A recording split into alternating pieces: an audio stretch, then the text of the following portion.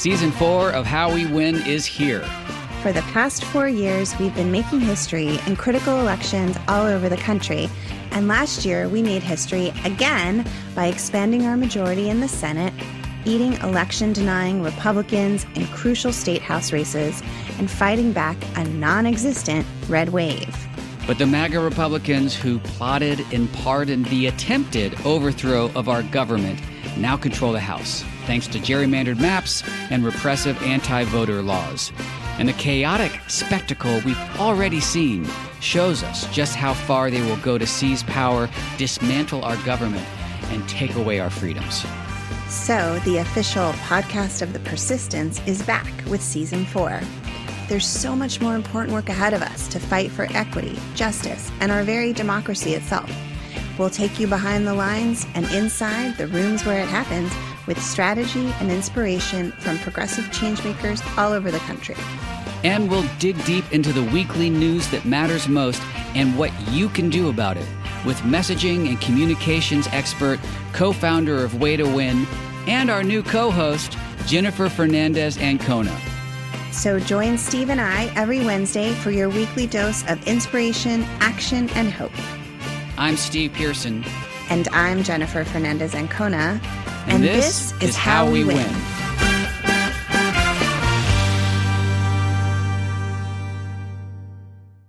Thanks to Third Love for supporting Mueller, She Wrote. Third Love knows there's a perfect bra for everyone, so right now they're offering our listeners 15% off their first order. Go to thirdlove.com/AG to find yours today. And thanks to Buffy for supporting Mueller, She Wrote. For $20 off your Buffy comforter, visit buffy.com and enter promo code AG. And finally, thanks to Brewmate for supporting Mueller, She Wrote. Brewmate wants to create the perfect drinking experience and to keep every sip of your drink refreshing. Brewmate is giving our listeners a special discount of 15% off your first order when you go to www.brewmate.com and use code AG at checkout.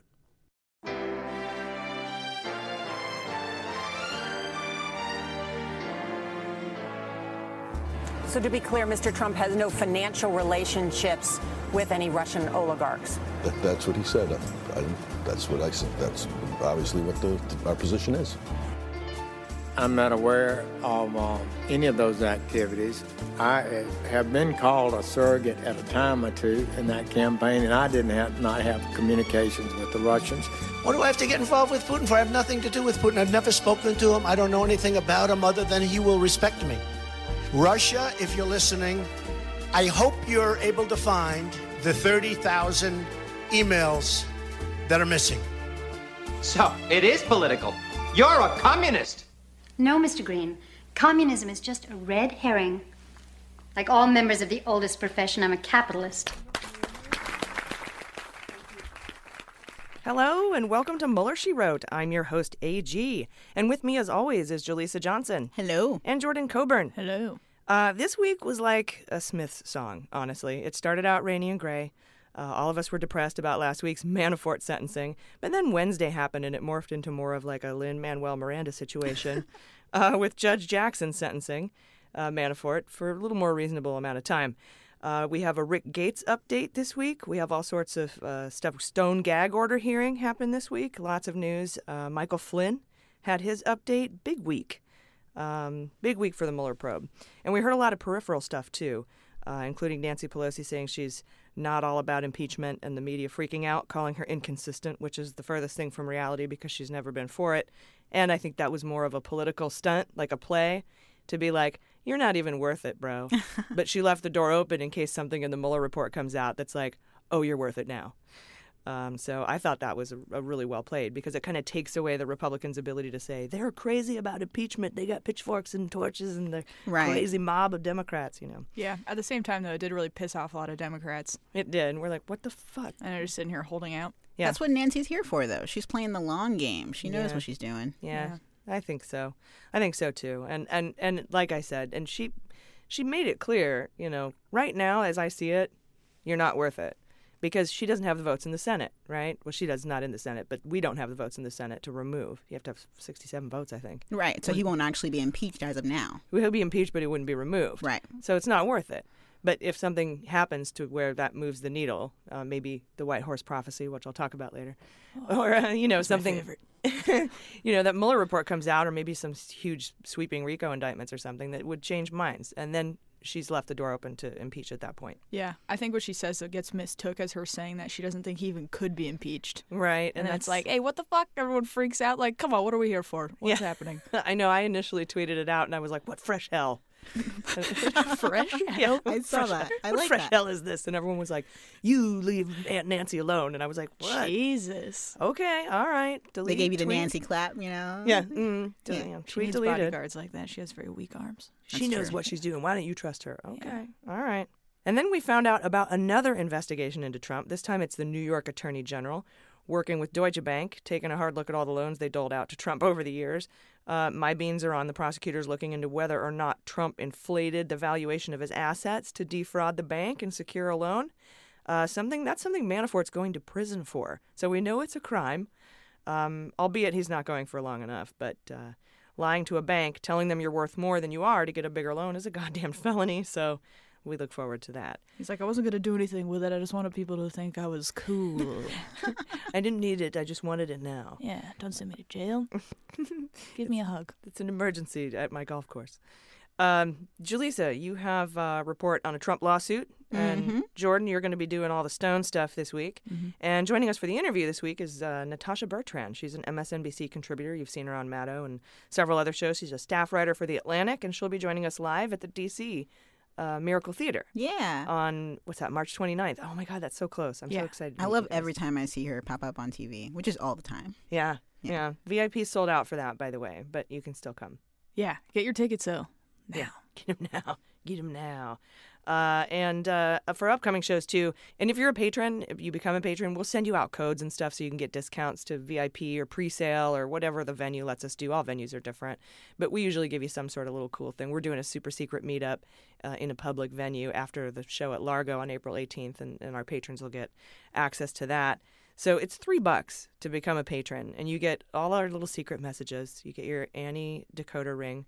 No, I'm just kidding. There's no decoder ring. But you get my show notes, the newsletter, ad-free main episodes, access to the ad-free full-length MSW Book Club episodes, the whole archive of minisodes, ad-free. You get the ad-free midweek update, and you'll automatically become a patron of our forthcoming daily news show called Daily Beans. So best deal in the universe. Join us at patreon.com/MullerSheWrote. For information on our other tour dates, like I said, March 29th at Miracle Theater in D.C., March 30th at the Bell House in Brooklyn, June 14th at the Parkway Theater in Minneapolis. Just head to our website, MullerSheWrote.com. All the ticket links are there, and the VIP meet and greet cocktail hour information is there. We cannot wait to see you guys out on the road. And yes, those live shows will be put out as episodes. Those are going to be our episodes for the week. We're going to go through the news. We're going to have the Fantasy Indictment League. It's going to be awesome, so check it out. So before we drop into the news, let's get our shit together with corrections. It's a mistake. It's hard for me to say I'm sorry. Oh, I made a mistake. All right, let's start with the ongoing saga of me trying to pronounce the name of the right-wing crackpot party in Sweden. First, I came out of the gate with Sverigedemokraterna, which was close, but you all emailed me saying it was a soft G, which I took to mean a J sound, like in GIF, not GIF. So I started trying. I'm going to plug that Another as many ongoing times as I saga. can. How HE pronounces GIF. GIF. So I tried again with Sverigedemokraterna, and now you've all come back saying, no, soft G like a Y sound. Veronica and I are trying this new fad called jogging. I believe it's jogging or yogging. It might be a soft J. So let me try it one more time. Sverigedemokraterna. Is that closer? Oh, it sounds closer. That sounded beautiful, whatever it was. Sverigedemokraterna. You need your little Why you sound Irish? Sverigedemokraterna. It's a St. Patty's Day. It's Italian. Can you picture happening? that hat on her, the little Russian hat one of her fans sent her? I have it. You gotta say that with that hat on. The Russian hat speaking Swedish? It just all makes sense to me. I don't know. It just reminds me of this. Hey, I'm half Swedish. Hey, hur har resan varit hittills? Ja. Ja. Oh, ja. Ja, sure. Yeah. Ja. Yeah. Ja. Yeah. Sure. Oh, yeah. Ja, Oh, yeah. sure. Guys, I wasn't going to keep trying, but I couldn't pass up the opportunity to play that clip from Splash. So thanks to all of you for writing in on that. I'm sure I fucked it up again somehow. We'll keep going. Now I'm into it. I'll get it right before the end of the year, I swear to God. Next, we got a lot of emails telling us about the dark web, which we mocked relentlessly in a midweek episode. I won't go through everything, but it exists. And apparently there's 3 levels from what you guys say. The surface web, that's what we all surf on. The deep web, and the dark web. And it really has to do with encryption and passwords, and you need access to encrypted sites, basically. I'm not going to go into it. I know there's more to it. You don't have to tell me. But thank you for that information. So it's real. You can buy kidneys. Yeah, someone begged us not to go. Yeah. They called me out. They're like, Don't do it. Don't check it out? No. Yeah. The deep dark web. It sounds like paradise by the dashboard light. Okay. Anyway, Meatloaf fans? No, probably not. I also referred to the nuclear boobies at San Onofre as cooling towers, but they aren't cooling towers. The boobies actually house the reactors themselves, so they are literally nuclear boobies. And thank you for that. The reason that I could call them cooling towers, I was a nuke in the Navy. The reactor itself is the cooler and I'm pretty sure that's how it works in most places. But there is a cooling system in the secondary system and the tertiary system. And in the third one, you bring in ocean water to condense the steam that went through the turbines. But so when I think cooling towers, that's where, to me, the reactor is. So I just wanted to clarify that. The cooling system's probably in some shaft building or something.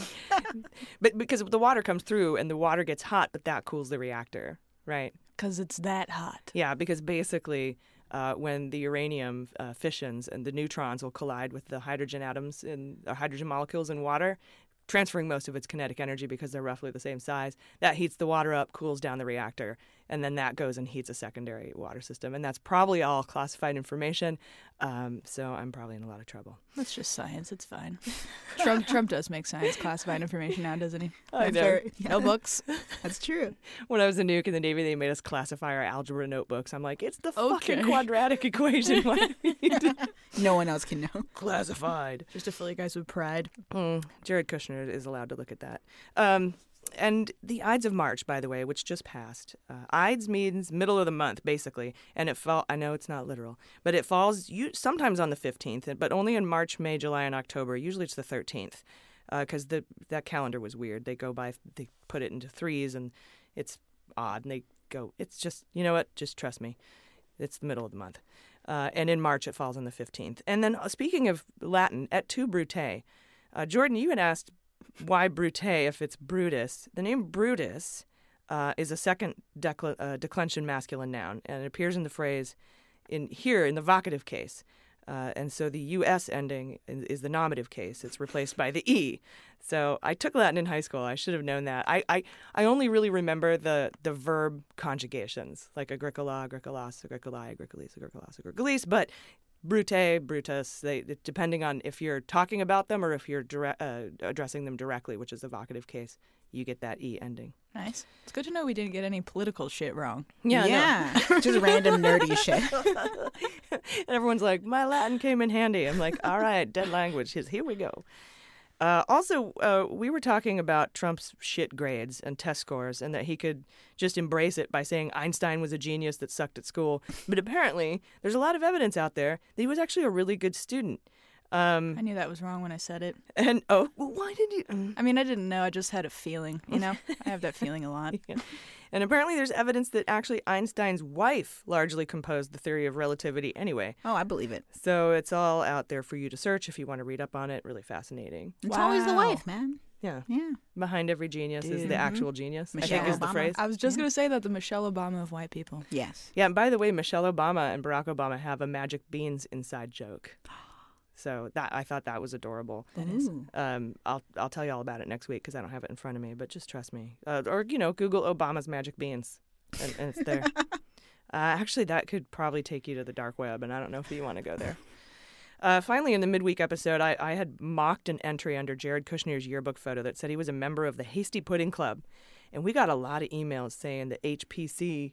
Yeah, you know me, is actually fucking awesome, and no one really understands how Kushner was even a part of it because it's so cool. Jordan, what's the Pudding Club? What's the HP? Or it might even be Hasty Pudding Society, but I think it's club.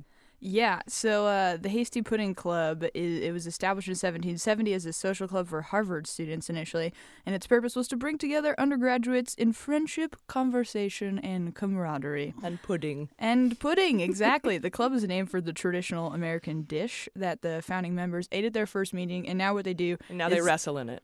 Yeah.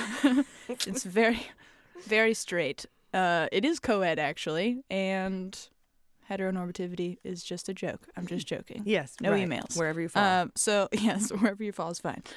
Each week, 2 members in alphabetical order apparently have to provide the pudding for the eating. And that's about it. Conan is on record saying that he hates the club. Oh. That's the only celeb shout-out I saw on the wiki page. It I was heard negative. Jason Segel was part of it at some point. Yeah, no, it was probably a joke. Conan probably said that as a joke. Yeah, Conan, he seems like a pudding-type fella. Yeah, totally. Yeah, I think he could have been in it. I bet he couldn't say Sverige Demokraterna. Yeah. Bill Cosby wasn't associated with this, right? When I think Hasty Pudding Club, I just think Cosby. And the pudding and the pops and the ladies, they're sleeping. They don't let black people into Harvard. Good point. Or at least not then, right? Not in the 1770s, for sure. Although, you know what? I'm probably going to get an email proving me wrong. So if you have corrections, send them to hello@MullerSheWrote.com. And we will read them on the air. And remember, compliment sandwich. I actually got, this is how I think that feedback should go, right? You say something nice, then you put your feedback in there, and then you say something, then you end with something nice. I actually got feedback on how I asked for feedback. She's like, no sandwich. You say the compliment, then you say the feedback, and then you end, because people always remember what's at the end. And I disagree. So like a toast, like an avocado toast kind of? It's not a sandwich quite. It's an open-faced sandwich. Yeah, I disagree. I like the compliment at the end. Maybe because it helps me forget the which defeats the purpose, I guess. So she did have a point. But I'm with you. I like sandwiches. I like sandwiches, too. I don't understand open-face sandwiches. Really, that's just it's not complete. They're the distressed genes of food. It costs twice as much. And it's when one slice leaves the family. Diesel sandwich. Alrighty. Guys, let's jump into the news this week with just the facts. All right, guys, let's travel all the way back in time to last Sunday, which seems like a decade ago, when a story dropped about Manafort and the mystery $125,000 payment he lied about to prosecutors 3 times. One of the things that blew up his plea agreement. And why on earth he lied about it so many times is beyond me, but I think I have an idea. But I mean, it's the weirdest thing to cover up. The payment was made to Manafort in June 2017, and we didn't learn about it until prosecutors accused him of lying about it, or lying about the origin of the payment. He said 3 different stories that made no sense. I was alone. I found it in the couch. It was the dumbest. Just a change in the couch. Yeah, that's the change in the couch for Manafort is $125,000.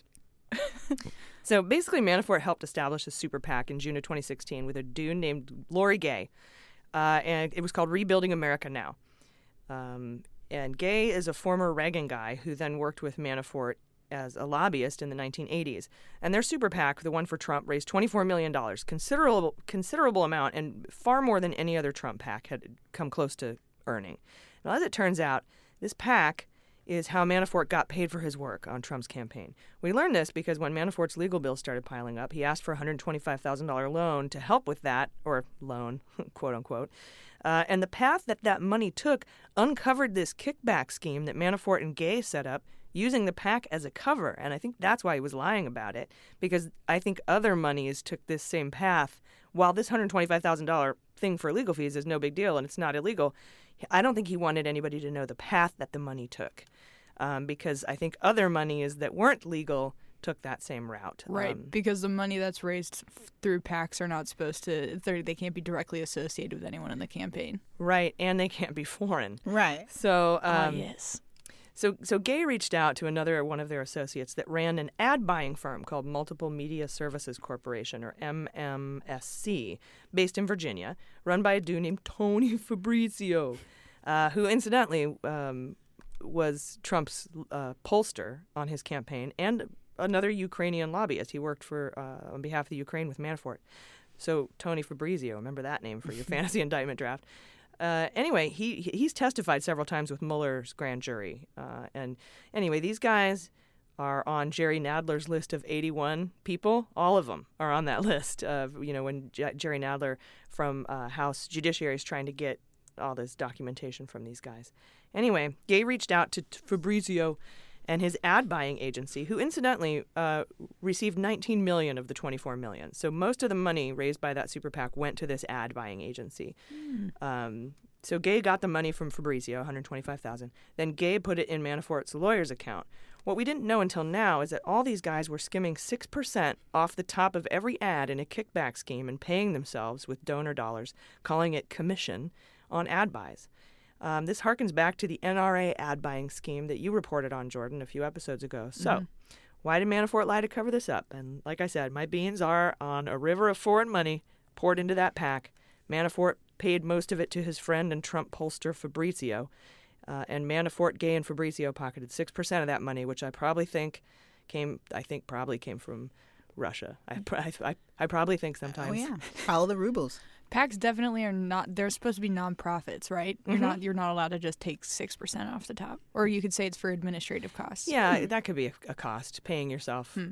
But that it depends on where the money comes from. Right. Yeah. To be determined. I know for a fact Mueller knows, and my beans are on Russia, or maybe even Saudi or UAE, Israel, Mexico. Definitely. Could be any number of places. In other Manafort news this week, he was sentenced in his D.C. case by Judge Jackson, if you're nasty, to what amounts to 3.5 additional years in federal prison. So all told, he'll be serving about 7.5 years, minus time served, so minus 9 months. This D.C. case was partially concurrent. It's going to be the judge said you have to serve this partially concurrently and partially consecutively. So our beans came true because I said 5 years, part concurrent, part consecutive, and that's exactly what happened. And that just means some of the time has to be served in addition to the time he was given by crazy-ass Honey Badger Ellis in Eastern District of Virginia, and some of that can be served at the same time, so he's not doubling up on the time. She really wanted to have him serve the additional time for the new crimes of witness tampering and conspiracy to obstruct justice, and that's exactly what we thought would happen, so our beans came true. As you all know, the sentencing of less than 4 years from Ellis is a joke. I think he should have gotten 12 or at least 8 in that case. But Ellis hated this case from the beginning. So 4 years is a little less than 4 years is what he got. Yeah, Ellis is definitely the kind of guy that wears a fedora when he's not wearing a wig. Oh, that's hilarious. He's totally with the robe a total on. like Jordan. What's his name? Jordan Shapiro. Oops, I created an awful baby of whataboutisms and devil's advocates. But that whole time he was just like, "This is not about the Mueller investigation." He was gonna live and die on that hill just to like punish them. It seemed almost for even being a part of the same team that was investigating those crimes. Yeah, but I got super space beans on a theory, and Judge Ellis is coming out and saying this is just to put the screws to Manafort. To get him to flip. Supports my theory, and I'll get into that in a minute. But the big news from Manafort sentencing this week was that Judge Jackson explicitly said that the case and her ruling have nothing to do with collusion because Manafort wasn't charged with collusion in this case, and her ruling in no way determines whether or not Manafort conspired with Russia, and she even said there could be evidence. We don't know, but I'm not ruling on that today. Then, immediately after that, Manafort's asshole lawyer stepped out of the courtroom and told everyone, the judge conceded there's no evidence of collusion, which is a total lie, and I hope he's disbarred. But I also can't help but notice he seems to be lubing the truth with all this no collusion stuff. Why are you trying to convince us unless you know that it's going to come up in the future? And I wanted to add this to the mounting number of clues I've been collecting over the past year, pointing to the idea that Manafort will, at some point, be indicted for crimes of collusion with Russia. And let me explain, as I did in episode 23. You're going to want to check out that episode as a primer for this. And I do realize that collusion is not a crime, but crimes of collusion include RICO, wire fraud, bank fraud, money laundering, computer fraud and abuse, conspiracy to defraud the United States, aiding and abetting. Those are quote-unquote crimes of collusion, and that's how it was defined by Rod Rosenstein in the scope memo outlining what Mueller is supposed to be investigating. So when I say crimes of collusion, I want you to know that that's what I mean. All right, so clue number 1 was when we got that redacted Rosenstein memo I was just talking about that outlined the scope of Mueller's investigation into Manafort. One of the 2 bullets we could see that wasn't redacted was that Mueller was charged with investigating crimes of collusion. This presumably wouldn't have been included if they didn't already have some indication or some evidence that Manafort had conspired with Russia. Clue number 2 was a minute order wherein the judge asked Manafort to write a brief explaining why the charges against him should be dropped, and the judge acknowledged in that minute order that Manafort was seeking relief from current and future charges. And this was after he'd already been charged with all the bank and tax fraud shit, right? Mm-hmm. So I took that future charges means crimes of collusion.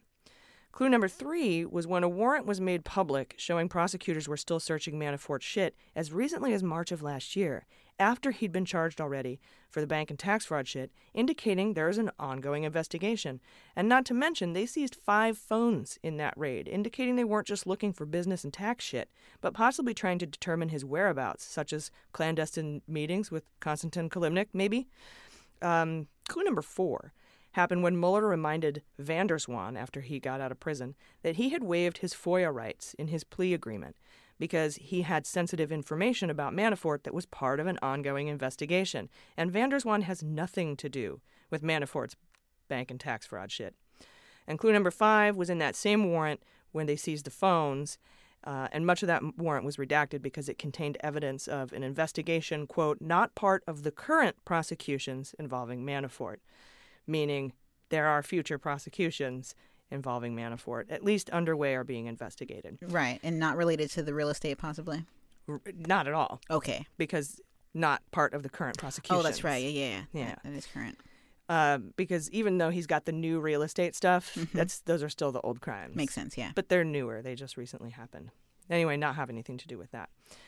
Add that to the time Andrew Weissman told the judge in court that Manafort's secret meeting with Kalimnik goes to the heart of the Mueller investigation. And we know those meetings didn't have anything to do with bank and tax fraud.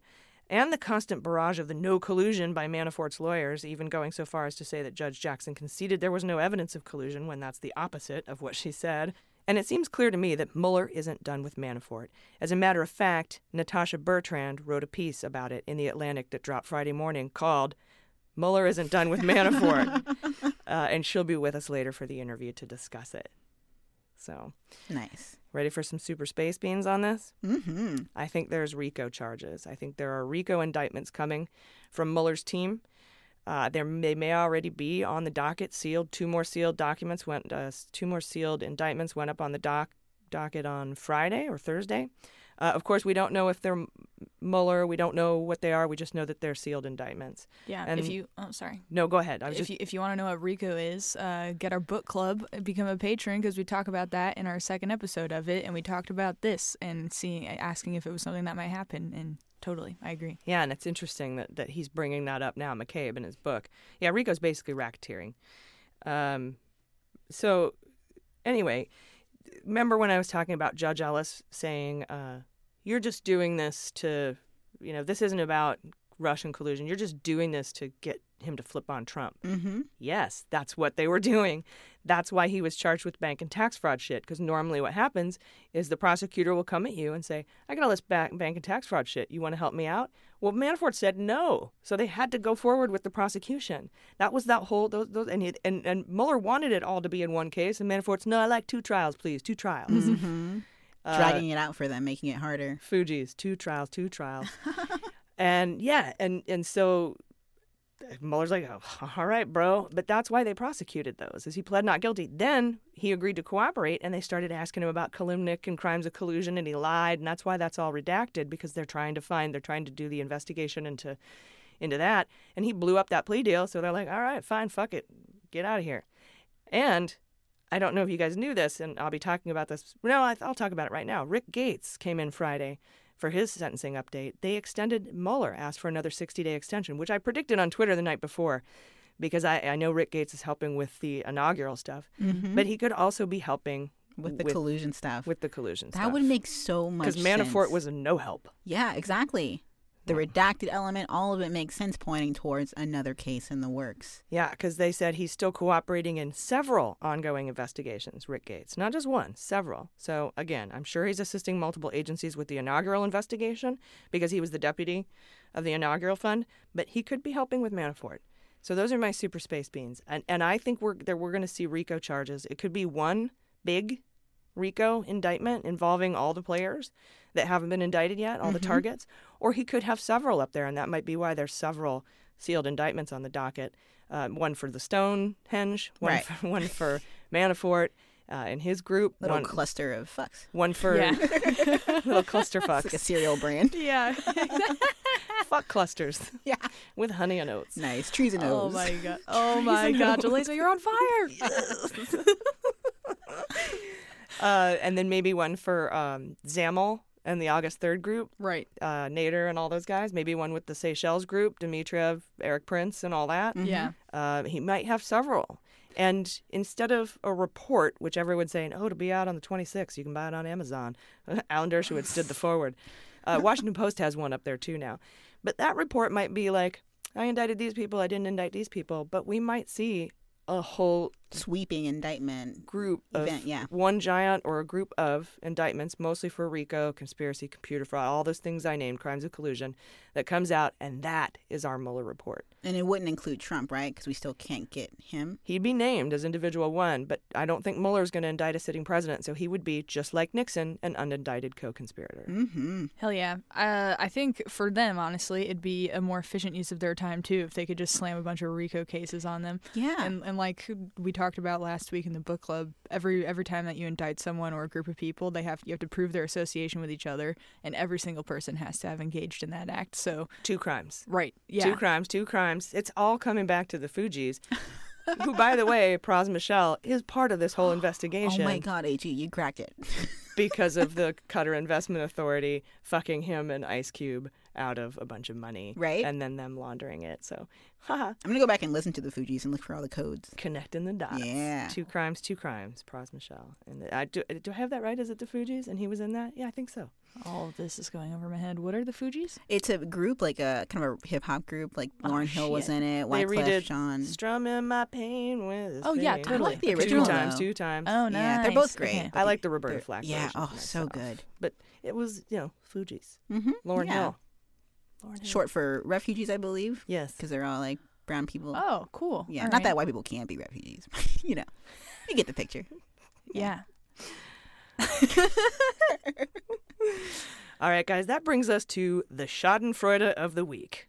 Schadenfreude! Dad, do you know what Schadenfreude is? No, I do not know what Schadenfreude is. Please tell me because I'm dying to know. It's a German term for shameful joy, taking pleasure in the suffering of others. Oh, come on, Lisa. I'm just glad to see him fall flat on his butt. And the winner of Schadenfreude of the week goes to Cy Vance. He's the Manhattan District Attorney, the DA, who, as Manafort's lawyer liar, was bullshitting in the public courtroom on the steps on D.C. As he was up there saying that shit that the judge, Jackson, conceded that there was no collusion, Cy Vance dropped an indictment on Manafort for 16 counts of mortgage fraud and falsifying business records. So go ahead, Trump. Try to pardon your way out of those measly 7.5 years for Manafort. I don't give a fuck. New York DA has him dead to rights on 16 more counts that he's already admitted to in his past 2 trials. Trump can't touch this with a pardon, and I think he's looking at up to 25 years. You want an MC Hammer clip right there? Can't touch this. Oh, no, let's not do that. No, probably. I'll just sing it for you. Guys, and I'm sure that's not all. I'm expecting, put beans on this, Virginia State to indict him, too. I wonder... maybe Eastern District of New York. I wonder if anyone keeps track of my beans, where they are, which beans have come true. That'd be a fun list to see. Like what beans may come. Yeah. I don't know. I don't know. That'd be fun. That's a lot of goddamn work, though. Yeah. That sounds like too much work. Anyway, we'll be right back. Hey, Mueller junkies. This episode is brought to you by our favorite bra company, Third Love. Third Love uses their Fit Finder quiz, which asks not only about your cup size and strap size, but asks about your cup shape and what your common issues with off-the-rack bras are, like cup spillage or the straps that dig. And the Fit Finder quiz is fast and easy to use. It will assess your needs and recommend the perfect bra. Third Love knows there's a perfect fit for everyone, and they carry more sizes than anyone in the industry, with 70 sizes, and for all body types. And they have signature half sizes. Did you know that 50% of women fall between cup sizes? I'm one of them. So this alleviates that problem, and I'm very happy about it. Once you take their Fit Finder quiz, you can order and try on at home, so no more bra store hawks chasing you around with tape measures and then throwing you into a dressing room with a box of 50 bras to try on. That's fun. I love Third Love, though, because it saves me the trip to the mall. It saves me having to deal with those ladies. They have incredible customer service. I get to try them on at home, and they have a 100% fit guarantee, so returns and exchanges are free and easy. This is hands down the most comfortable bra I own. They're breathable, tagless, and they're made of the softest materials, so you'll barely know it's there. Third Love wants to help you find your perfect fitting bra today, and they're offering you 15% off your first order. So go to thirdlove.com/AG now to find your perfect fitting bra and get 15% off your first purchase. That's thirdlove.com/AG for 15% off today. You'll be glad you did. All right, guys, welcome back. So, right before the break, we were discussing the 16 new indictments from Manhattan DA Cy Vance, and this week, a lot of you sent me an old ProPublica article with concerns about how Vance took money from Donald Trump Jr. and Ivanka and at some point overruled a case that New York prosecutors were preparing against them for felony fraud. Remember when Don Jr. and Ivanka were lying to potential real estate buyers about how many condos they sold in Trump Soho to trick them into buying? Like, we're almost sold out. You got to buy them now. We talked about this in previous episodes. Well, the prosecutors at the Manhattan DA's office had been building a case to charge them with felony fraud for that. Well, what really happened was that Kasowitz, that's, the lawyer, and he was at the time the attorney for the Trump kids, he donated $25,000 to the re-election campaign of Cy Vance. And apparently Kasowitz had asked him to drop the case. But before that meeting happened, when he asked him to drop the case, Vance had already returned the $25,000 to Kasowitz, saying, this isn't right, it's kind of a conflict of interest. Kind of. And he didn't bring any charges against the Trumps because he didn't believe he had a case. He didn't think he had the proof. And 6 months after Vance dropped the case, 6 months after, Kasowitz made a $50,000 donation to his campaign. Vance now says he's planning on giving that back too, but not until recently he decided to do that. Personally, even if there was anything weird here, which there might have been, it kind of sounds like it, but it also is kind of typical rich people greasing the DA, the local DA. And I don't think this has any bearing on the 16 indictments he just brought against Manafort. If anything, it shows that he can't be bought. Yeah, totally. And if you take issue with them giving money or him accepting money from them in the first place, Hillary accepted money from Trump throughout a lot of her political career. She sure did. That's just New York, baby. That's just New York. Oh, my God, I'm so California. Monday, we learned that the White House rejected House Oversight Democrat Chair Elijah Cummings' request to interview Stefan Passantino and Sherry Dillon, both personal attorneys for Trump. Cummings requested the interviews with the two lawyers after they obtained documents indicating they had lied to ethics officials when they were questioned about hush money payments made to Stormy Daniels, Stephanie Clifford's. White House counsel Pat Cipollone, I think Cipollone. He got all pissy that Cummings directly requested the interviews without going through the White House counsel, and then he said that they will not make Passantino available for questioning. The White House is also still refusing to supply documents related to security clearances for Ivanka and Jared. Those are memos written by John Kelly and Don McGahn, even though someone within the White House has already leaked those memos to House Dems in Congress. So lots of fights teed up between congressional oversight and the White House. I'm sure the White House will keep resisting. I'm sure congressional oversight will keep pushing. There'll probably be some subpoenas issued, and we'll keep you posted on all of them. So stay tuned. The Miami Herald reported Monday that the Federal Court of Appeals in New York took the first step to unseal documents in the Jeffrey Epstein sex trafficking case and gave the parties until March 19th to establish good cause as to why they should remain sealed. If they failed to provide good cause, the summary judgment, deposition transcripts, and supporting documents will be made public. And that's bad news for folks like Alan Dershowitz, who has lobbied to keep the press out of the case, and maybe even Donald Trump, who has been named in cases against Epstein. Prince Andrew is involved in these Epstein parties as well. And the U.S. attorney in Florida that let Epstein off the hook is Trump's current labor secretary, Alex Acosta.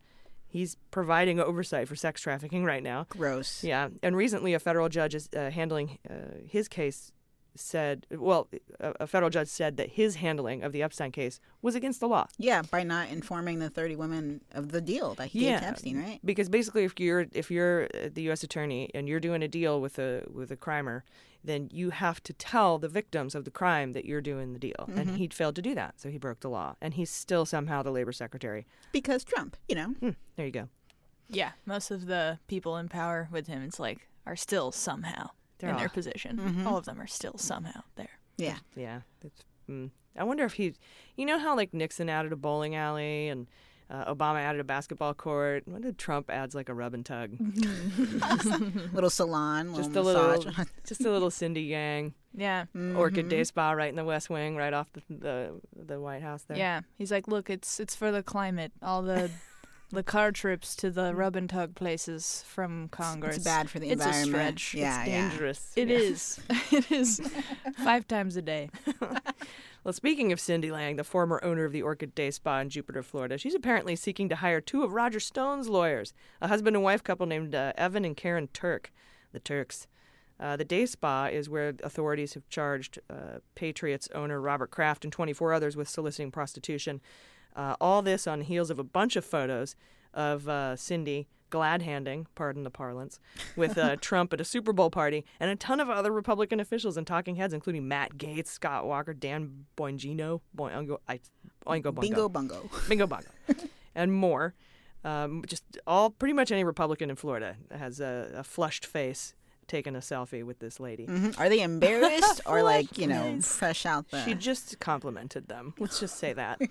And recent reports indicate Yang set up a slush fund to sell access to the president, a lot like Essential Consulting. It's fucking essential. That was Cohen's little slush fund where AT&T and Novartis and everybody was giving him millions of dollars to just get access to the president. Right. She was doing this too. And she's also been known to provide, allegedly, trafficked women to businessmen at Mar-a-Lago Resort. So she's fucked, and you can put some beans on that. We got a lot of Roger Stone news this week. Jordan's going to go over that in Hot Notes, so stick around. We learned Monday that New York Attorney General is now investigating Deutsche Bank, Deutsche Loan, and their ties to Trump projects. The civil probe was prompted by the public testimony of Michael Cohen and has issued subpoenas for loan applications. New York Attorney General has issued subpoenas for loan applications, mortgages, lines of credit, and other financial transactions relating to the financing of Trump organization projects and his unsuccessful attempt to buy the Buffalo Bills football team. Specifically, they're looking into the Trump International Hotel in D.C., the Doral, that's some fucking piece of shit golf club in Miami, and the Trump Hotel and Tower in Chicago. This is all based on the Cohen testimony saying Trump gave false financial statements to Deutsche Bank to support his failed attempts to buy the Buffalo Bills, and lower his real estate taxes. Both crimes, by the way, Manafort's going to prison for, so we know they're crimes. Yeah, don't you want a plea deal? Don't you? You're going to make T-shirts. Don't you want to resign? And he's now facing the Manhattan DA charges for falsifying business documents, Manafort is, and that we covered earlier. So the part of that real estate fraud that the Manhattan DA is charging Manafort with has to do with falsifying business documents. That's probably the time when he tried to take his PDF and turn it into a Word document and change it and convert it back to a PDF and fucked up the formatting because Republicans can't tech. And the hits just keep coming this week because we learned in a new court filing Thursday that New York Attorney General Tisha James detailed her case against the Trump Foundation lawsuit seeking $2.8 million and an order banning the Trumps from operating a charity in New York for 10 years. This filing was in response to a submission from the Trump Foundation lawyers saying her initial lawsuit was flimsy and politically motivated, even though they settled and shut down. They had reached a deal, right? Because in December, they reached a deal to close their doors and distribute. They had $1.7 million in funds, and they agreed to distribute to other charities under court supervision, by the way, not like how Trump wants to probably distribute it to charities. Mm-hmm. But the agreement apparently didn't resolve the lawsuit. So she's going after him still. I like her. I do, too. And if that weren't enough, we found out that a New York appeals court rejected Trump's motion to dismiss the defamation suit filed against him by Summer Zervos, a former contestant on The Apprentice. She said he groped her. He called her a liar. She sued him for calling her a liar. He filed a motion to dismiss because he's above state law. Court says, no, you're not. So he's got to go now forward with this lawsuit. I wonder how Trump keeps track of all of his lawsuits. I was just thinking that today. Yeah, yeah. Does he have his own murder board? I was just gonna say, yeah, that's a weird Lisa Frank binder. Trapper keeper. Yeah. It was making me think too, if that sets a precedent for states being able to indict, or not indict, but just move forward with a case, and if the federal government won't indict him, then maybe the state government will. Yeah, and they did actually use the precedent of Paula Jones versus Clinton, because she sued him, right? And that was, I think, a federal civil suit. And so they cited that, saying if she can do that, then they can do this in the state court.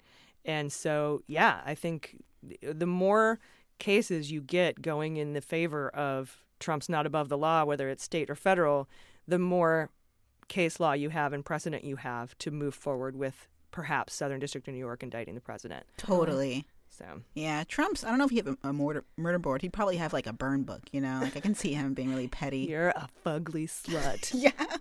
It's Rosie O'Donnell. I love her, but he would say that. He would. I think he probably did. Drug pusher. Then Tuesday, we got deep cuts from Mean Girls. I'm sorry. Yeah. Then Tuesday, we got Flynn status update early. We're supposed to not get it until Thursday or Friday, but Flynn's lawyers asked for another 90-day continuance for sentencing, citing that he's still cooperating with cases, including testifying in the Bijan Kian case coming up in July. Bijan Kian was the guy he lobbied for Turkey with, and he was indicted by Mueller right before Flynn appeared in court. That time, the judge was like, did you guys maybe think about charging this dude with treason? Remember that? Yeah. And the judge was also like, do you really want me to sentence you today? And they're like, yeah, go ahead. No, do you really want me to sentence you today? Like, are you sure? Yeah, no, we're ready, sir. Look at me again. Do you really want He's to? like, look at me, look at me. And he's like, no? Good answer. Go forth and cooperate. Love and serve the people. Fucking piece of shit. So he's like, oh, we need 90 more days to cooperate as much as we can so that you don't put me in jail for more than 0 days. I don't know. Mueller's team has no objection to the 90-day continuance, which puts the next update on June 10th, a full month before the Bijan Kian trial starts. And Mueller's team also said, sure, we don't have any objection. Go ahead. But we're done with him. But if you got a thing, go do your thing, man. So the continuation was granted, and we'll revisit it in June. Matthew fucking Whitaker met with the chair and ranking member of the House Judiciary Committee behind closed doors Wednesday after being called back for being a fishy dick. According to Jerry Nadler, the major takeaway from the meetings, the major takeaways, there were three, are one, that Whitaker did not deny Trump called him to discuss Cohen and to see if Trump ally Berman would unrecuse himself and oversee the Cohen investigation. Also, he was involved in discussions about firing U.S. attorneys. And finally, he discussed whether the Southern District of New York had gone too far by investigating Trump's finances. So basically, he lied under oath. We'll see if he pays the price. That's what led me to wonder how much prison wine Whitaker could make in one of his big dick toilets. Quite a bit, I'd imagine. Yeah, and that's why our midweek episode was called Big Dick Toilet Wine. And we might go with that again, because I think it's seriously my favorite episode. I love it. That was so funny. Also, a great band name. I know people always say that, but I really mean it. Big Dick Toilet Wine. Big Dick Toilet Wine. BTDW. Oh. T-dubs. BTD dubs. Mm-hmm. Yeah, I love it. And I know it's not good for search engine optimization, but I don't fucking care. Yeah. Or big ball toilet wine. That's the discussion we had. Because, yeah, we were talking about that toilet's not really for big dicks. It's about for dudes with saggy Droopy balls. Yeah. But it's going to be hard to market. Do you have saggy balls? If I got the toilet for you, it's like, you got a big dick? Come get this toilet. Yeah. You're really kind of playing into that big dick energy. Yeah. At that point. That's what you should call the toilet. Big dick energy? The BDE. Oh. The bidet. That was before big dick energy really caught on, big probably. Dick yeah. That's true. I don't think he has that anyway, but I bet he has droopy balls. Also, Wednesday, the New York Times dropped a piece of reporting that a grand jury in New York has subpoenaed documents from two prominent smartphone manufacturers as part of a federal investigation by the Eastern District of New York. So not the Eastern District of Virginia, not the Southern District of New York, but the Eastern District of New York. And they're looking into data deals that these smartphone manufacturers struck with Facebook. So Facebook, again, data problems. They are already facing scrutiny by the Federal Trade Commission and the Securities and Exchange Commission, not to mention the Justice Department Securities Fraud Unit over the extraction of data from over 80 million of us that they gave to Cambridge Analytica that was later used to influence the 2016 election. Mm-hmm. Facebook, you're in trouble. I hate Facebook. all social media companies have participated in the Russian meddling. Yeah, in one way or another. So I know that y'all want us to get off Facebook, but we would have to get off all social media, and then you wouldn't have access to all of our stuff. So we're working on it, on a viable alternative. I don't see one right now, but it's active. Yeah. It's an active, ongoing search. It's an ongoing investigation. Rick Gates is helping us. On to Thursday, when CNN got a hold of some emails from to Cohen from a guy named Costello. And this is one of the lawyers that joined up with Rudy Giuliani and Trump's team right around the time that after Cohen was raided, right? And one of the emails said, quote, "I spoke with Rudy. Very, very positive. You are loved." He's talking to Cohen. "If you want to call me, I will give you the details. I told him everything you asked me to, and he said that he knew that. There was never any doubt, and they're in our corner. Rudy said this communication channel must be maintained. He called it crucial and noted how reassured they were that they had someone like me, whom Rudy has known for so many years, in this role. Sleep well tonight. You have friends in high places." Ugh. P.S. Some very positive comments about you from the White House. Rudy noted how that followed my chat with him last night. Okay. It sounds like they were writing Cohen as if he was like already in prison. Like, hang in there, buddy. Yeah, total like mob shit. Yeah. Hang in there. Sleep well tonight. Sleep You with can the close fishes. both eyes. Sleep well or sleep with the fishes. And then where's a horse head? No. Anyway, that email is dated April 21st, Earth Day. Shortly after... Just a glimmer of positivity. Yeah. Shortly, it didn't say Happy Earth Day. End of the Earth Day. Rude. So that was shortly after the raid on Cohen's properties. So when asked if he was offering a pardon there, when he was like, "Sleep well tonight," Costello said, "That's nonsense. I wasn't dangling a pardon. I was just trying to smooth over the relationship between Cohen and Trump because Cohen seemed worried." Really? We don't have Cohen's response to these emails, but the story the mainstream media is missing here is the part of the email that says, quote, "If you want to call me, I will give you the details," which to me means I can't say the word pardon in an email, so give me a call. If I saw that and I were Cohen, I'd call him up and I would record that call. Oh, yeah, that's Cohen's specialty. So what do you want to bet there's a tape out there somewhere? I would bet beans on that one. Maybe. That'd be fun. Mm-hmm.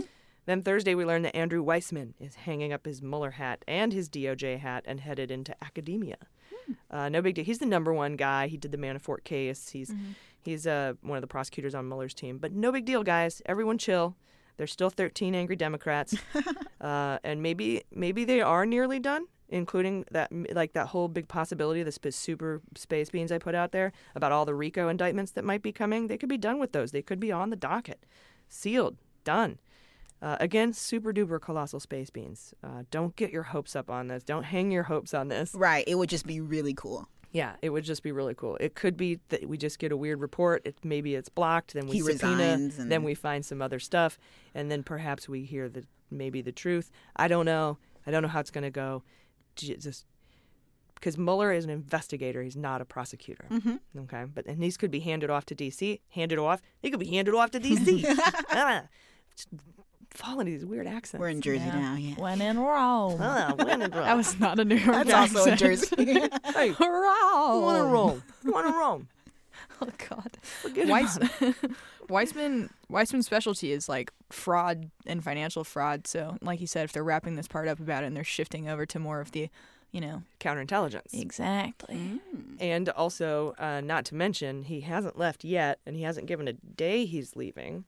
So there's that. We just don't know. But, I mean, he's done. So he's going home. Everyone's like, "Oh, how do you feel now? Number one guy's gone." I'm like, fine. I don't know. If you don't keep up with the investigation, I can see how these things look like it's falling apart. But that's why we exist. That must be it. Like, "Oh, he's leaving. Your number one guy's leaving. Ha, ha, ha. You didn't find anything. It's over." They don't see the connections. He was the number one guy for laying the basis to, like he said, try to get him to flip, and then that didn't go through. Mm-hmm. So they followed it all the way through, and now they get to shift over into their other stuff. Yeah, and this all could have been handed off to D.C. That did it again, handed off to D.C. Because that's what happened with Stone, right? Mueller no longer has the Stone case. But D.C. is prosecuting that. So yeah, way back in episode 23, really good episode. You should check it out, by the way, when we were talking about how Mueller had given full U.S. attorney power to all of his little underlings. Mini Muellers. So that they had the ability to just go on and continue their investigations without him. Yeah. So if he poofed or got fired or disappeared or got beamed up or the fucking rapture happened, I don't know, however he leaves. He'd be the first one if the rapture. Yeah. Yeah, he would be saved for sure. Oh, Yeah. totally. Yeah. And then we would get his shoes. That's why I'm excited for the rapture. All the free shoes. Yes. So I'll still be here. because you leave your shoes behind. Really? Yeah. That's a thing in the Bible? Yeah, free shoes. Wow. That's really classist, just assuming everyone has shoes. Oh, that's true. Yeah. All the Toms left behind somewhere. There's like double the Toms out there than no shoes. All those loser Super Bowl champion T-shirts left in Haiti. I survived the Mueller investigation. All I got was this T-shirt. Oh, God. But yeah, so everyone's got full power of U.S. attorney and can continue with these. There's still 12, 13 people left. Everything's fine. Don't panic. Don't panic. He's just going home. He's done. It's like he cloned himself, really. Yeah. So don't be sad. Also, Thursday, the House passed a resolution 420-0 saying they want the Mueller report made public. That is astounding, and I hope it speaks to William Barr about what our elected officials are expecting, which means what we are expecting. Of course, Lindsey Graham crackers blocked the resolution in the Senate. They're not even going to vote on it, so we might not be able to learn how many Republicans in the Senate want this report to be out there. But the Senate did vote 59-41, with 12 Republicans siding with Democrats to block Trump's national emergency declaration for his idiot wall. We only need 20 Republicans for impeachment, so this might be a little hint. However, most of the Republicans that voted against the emergency declaration did it for constitutional reasons, not because they don't want a wall. It's interesting. It's an interesting yardstick either way, and I just keep thinking about the white horse prophecy. And I mentioned this at the top of the show, and I'll tell you what it is again. Is it in our FAQ, by the way? It's not. That'd be a cool one to add. Should be in there. Mm-hmm. Basically, we were talking about this theory that Mitt Romney, this is way before the midterm election. I said, what if Mitt Romney gets elected because he hates Trump, and he comes to Washington and convinces 9 of his buddies, no, what was it? The Romney 9, yeah. 9 of his buddies at the time, because I thought we were going to win the Senate, 9 of his buddies to vote to remove Trump from office after he's impeached in the House. We'll call it the Romney 9. And I got an email from an ex-Mormon. What are they called? Jack Mormons? Yes, Jack Mormons. From Jack Mormon, who said, oh my God, what you're talking about is called, it's an old defunct thing, they don't believe it anymore, but it's called the white horse prophecy, which says that at some point in the future, our Constitution and democracy will be hanging by a thread in great peril, and a Mormon man on a white horse will ride out from the west into Washington and save the country, save the democracy from certain death. Is he shirtless in this? I just imagine Romney just like no, that's not buff. Mormon. Yeah. He's shirtless, but he's got his underwear on. Oh, of course. Yeah. The magical underwear. Yeah.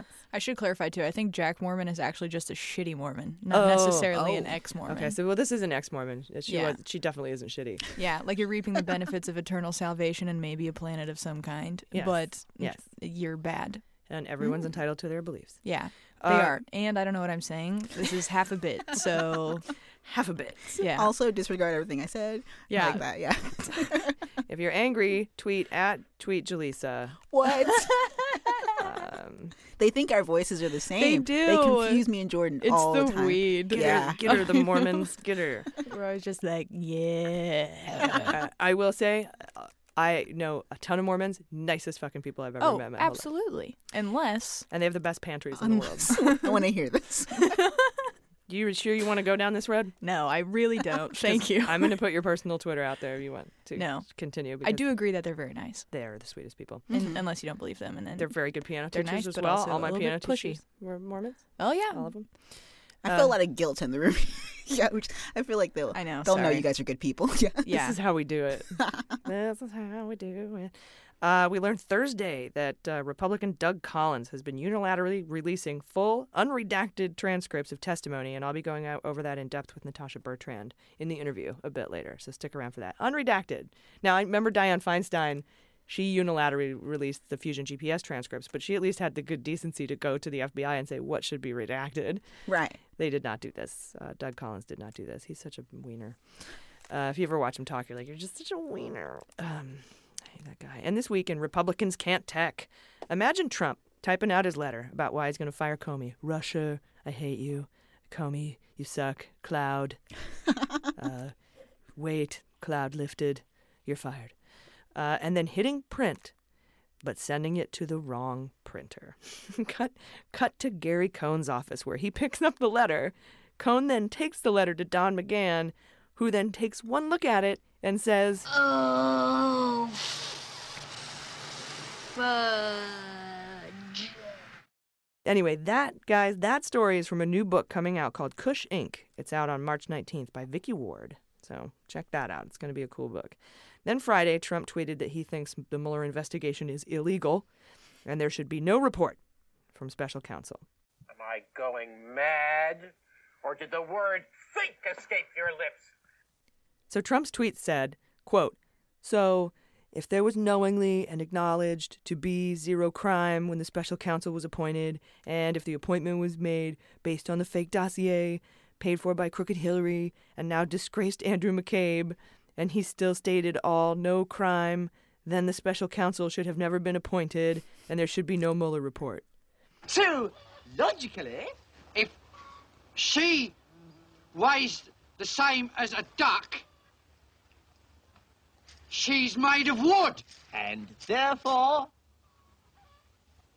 a witch! A witch! All right, first, let me translate what he said for you because I speak Trump. Trump is alleging that since McCabe and others said there were no crimes known when the appointment of the special counsel happened, that Mueller shouldn't have been appointed. He actually thinks you need proof of a crime before you start an investigation. An investigation is how you find proof of a crime. Simply stunning. Not to mention, everyone who has challenged the appointment of Mueller in court has lost. Mueller is batting 1,000 on this. Everyone else is 0. The sad thing is that his base will probably believe him, but that's not the most insane thing he said this week.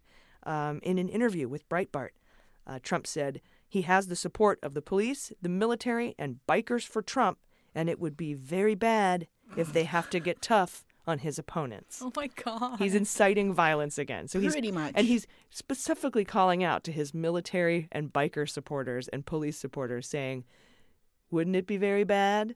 Yeah. God. I don't incite violence. What a dick. Wow. That's very offensive, I imagine, as a military member to be likened to the biker for Trump crew. I don't even Unless they're in it. I don't even understand how there are bikers for Trump. He got the fucking Harley plant shut down with his stupid tariffs. That's right. Well, some Trump supporters and all people, I guess there's always a bunch that go against their own interests and don't even realize it sometimes. You're right. That's just like had that speech when he was talking. I forget what city it was.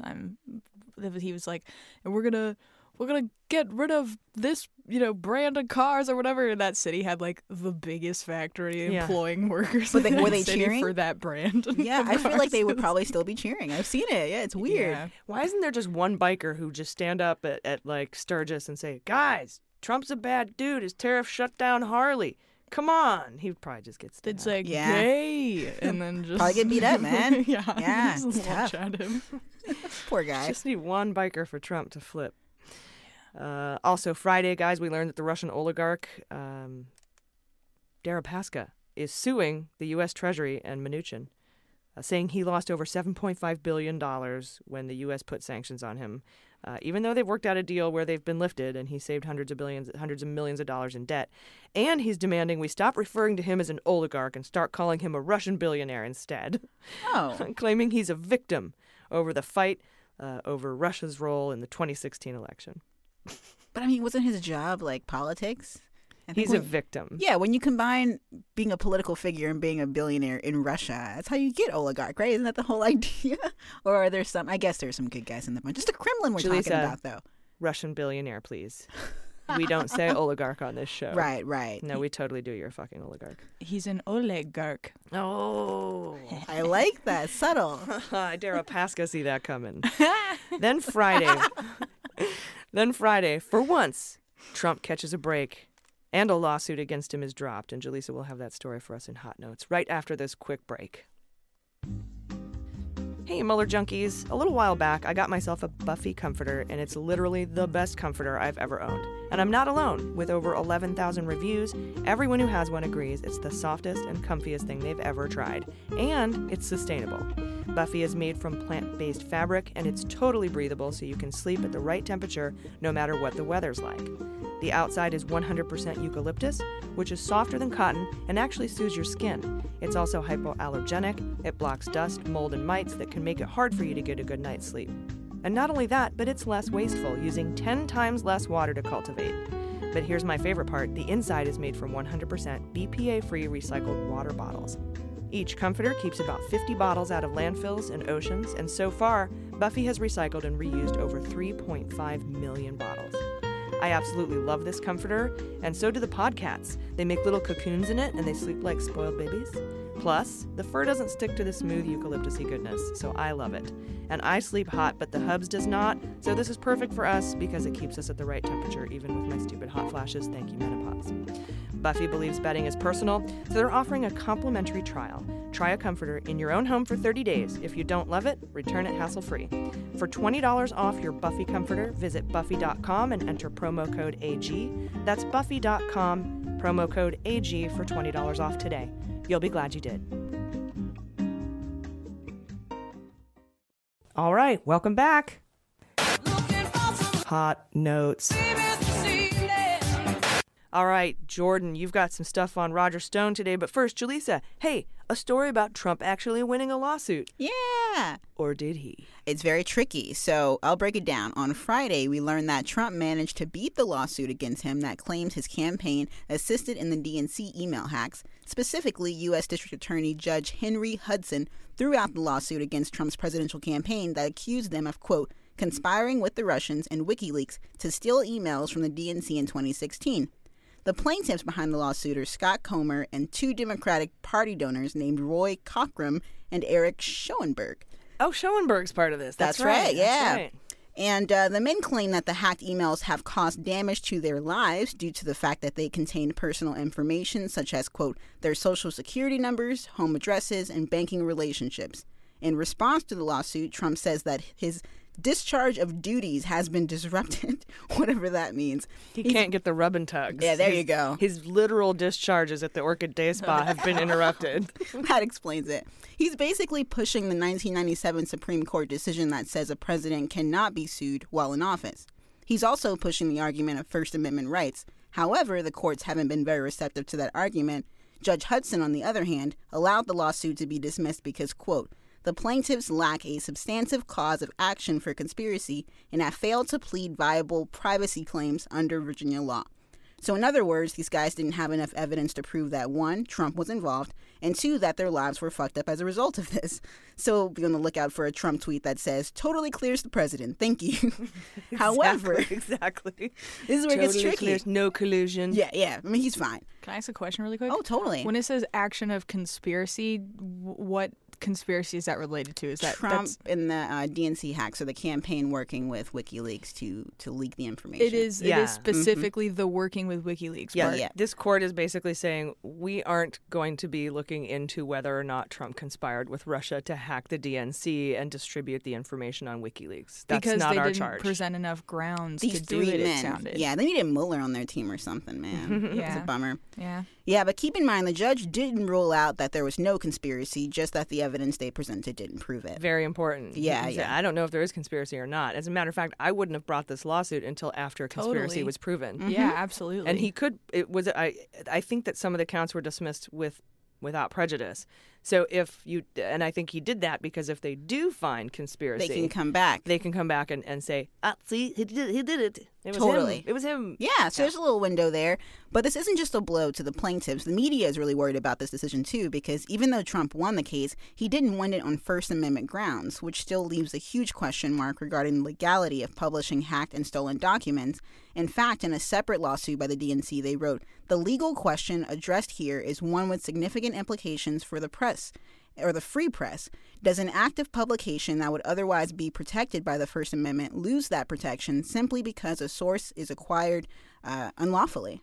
So that's the big question here: is can media sources get away with this in the future? I think media sources can under the Fair Reporting Act. Right. I think they're protected by that, which I'll talk about a little bit when we talk about the BuzzFeed article. Nice. But like when the BuzzFeed published the dossier, right? That Yeah. wasn't stolen or anything, but that's a Fair Reporting Act. But I can see where their concern is, because basically what this lawsuit is saying is that the First Amendment does not, because Trump was like, I'm allowed to distribute stolen documents because of the First Amendment, and this judge says, no, you're not. Right. The First Amendment doesn't protect on you being able to distribute unlawfully Which obtained sounds things. nice, really, but then I guess people are worried that there'll be no other way to get the truth someday besides leaking it, which is just a crazy world to be in right now. But it is still illegal. Chelsea Manning went to jail for that. That's right. And what's his name? Snowden is in yeah. exile. So, we gotta. It'll maybe some of these new precedents will be set. Yeah. Well, and does WikiLeaks, are they considered like a media organization to our government? They didn't and say in this would they be protected under that clause? Because it said that the question is whether or not media organizations are protected. Totally. To release stolen information. Yeah, I think what they were saying is, that's what the media is concerned about. What Right. this judge was saying is Trump is not protected under the First Amendment to distribute it. Right. Just in general, I'm just saying right. the statement that you said just about the First Amendment applying to media organizations. Right. I'm not sure. I if it would wonder apply if to they would even consider them to be a media organization since they're not based here or anything. Yeah. Very true. Yeah. What is the definition of a media organization at Right. that point? Can we do it as a podcast? Are we a media organization?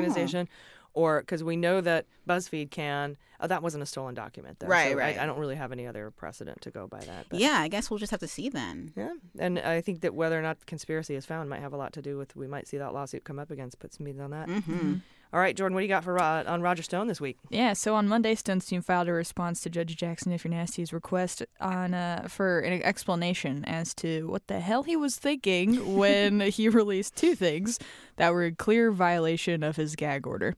The first violation was the Who Framed Roger Stone picture that he posted on his Instagram that was clearly it was clearly supposed to push the idea that Roger Stone was being framed unfairly in the Mueller probe. So yeah, not supposed to do that. It is hilarious to me, though, that he likened his experience to Roger Rabbit, which is a movie that was endearing to some, but mostly just creepy. I liked it. And as a child, it fucked me up. I miss you, Bob Hoskins. Yeah. What's the lady's name? The hot one? Jessica Rabbit. Oh, yeah. Mm-hmm. Yeah. Yeah, like also if Roger Stone was any character in that movie, he would not be Roger Rabbit. He would be Judge Doom because he is evil. Oh, yeah. And also never blinks. Oh, that's Rudy that Giuliani, terrifying? though, right? They look similar. That's true. The second violation was him deciding to re-release a book called The Myth of Russian Collusion, which his counsel was not forthcoming about because they failed to mention that the book had already been selling copies since February 19th. They initially were just trying to claim that it hadn't been released yet. Oh, and the beginning of the new book was modified to refer to Mueller as crooked. Oh. And the book used to just be called The Making of a President 2016, but they thought it would be a good idea to change its name to The Myth of Russian Collusion instead, because that won't backfire. Yeah, at kudos all. for propaganda, I guess. Yeah. Exactly. Although I must admit that it is a much more Hollywood name, that new title. It's much more enticing. The Myth. Yeah, The Making of a President 2016 just sounds like the worst cookbook ever. So when they gave an explanation to the judge about the book, they said they were sorry about not fully disclosing all the details. Sorry. And that they didn't realize that the new intro was going to be an issue. And they also said that the existence of the re-release and the money made from the copies they've already sold doesn't mean the court won't be able to seat an impartial jury.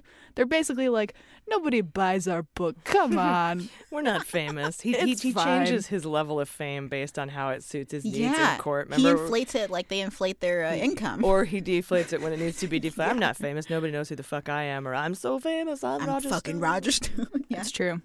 It's if a balloon was a criminal. That's what he does, huh? Now, I, along with most people, I imagine, call bullshit on these explanations, but Judge Jackson on Thursday decided not to change the gag order, much to our dismay, and instead set Stone's trial date for November 5th. And get this, it's been reported that Stone's team has to review 9 terabytes of information before trial, which one of his lawyers said is enough paper to be stacked twice as high as the Washington Monument. Holy fuck. Is that real? Yeah, poor trees. Wow. You don't deserve this. We're going to be here a while. Mueller trees. He grows his own forest just for these purposes. He makes them with beans. We'll fly the Mueller forest. Do beans grow trees? No, that's just Do beans grow trees? That's not. Squirrels grow trees. That's what I learned from Sarah Silverman. Yes. Yeah. Very good. All right. Well, thank you for that stone update. Squirrels grow trees. Thank you, Jordan. Thank you for listening.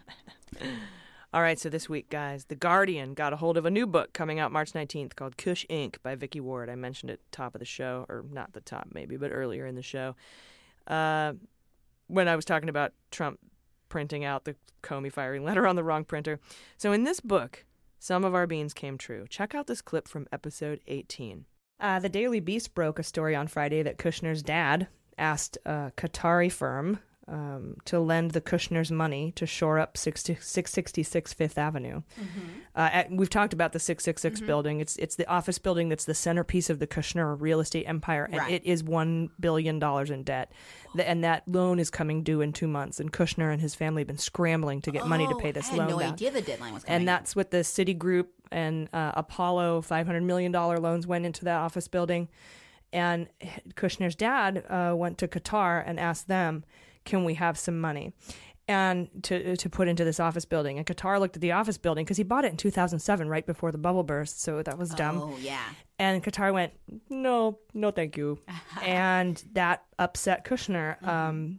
But what's interesting is that when that deal fell apart, Kushner backed a Saudi blockade of Qatar. Basically teaming up with Saudi Arabians to throw a blockade up against Qatar. And Qatar is one of our key allies in the fight against ISIL in the region. That's national security level shit. We have thousands of troops in Qatar. But his not getting a loan, and now it's not proven that it's connected. But to him, it was clearly more important. But whether he did it because of that or not, but he did advocate for the blockade against Qatar, and it happened to be less than a month after Qatar refused to lend him money on that building. Interesting. So we'll see if that...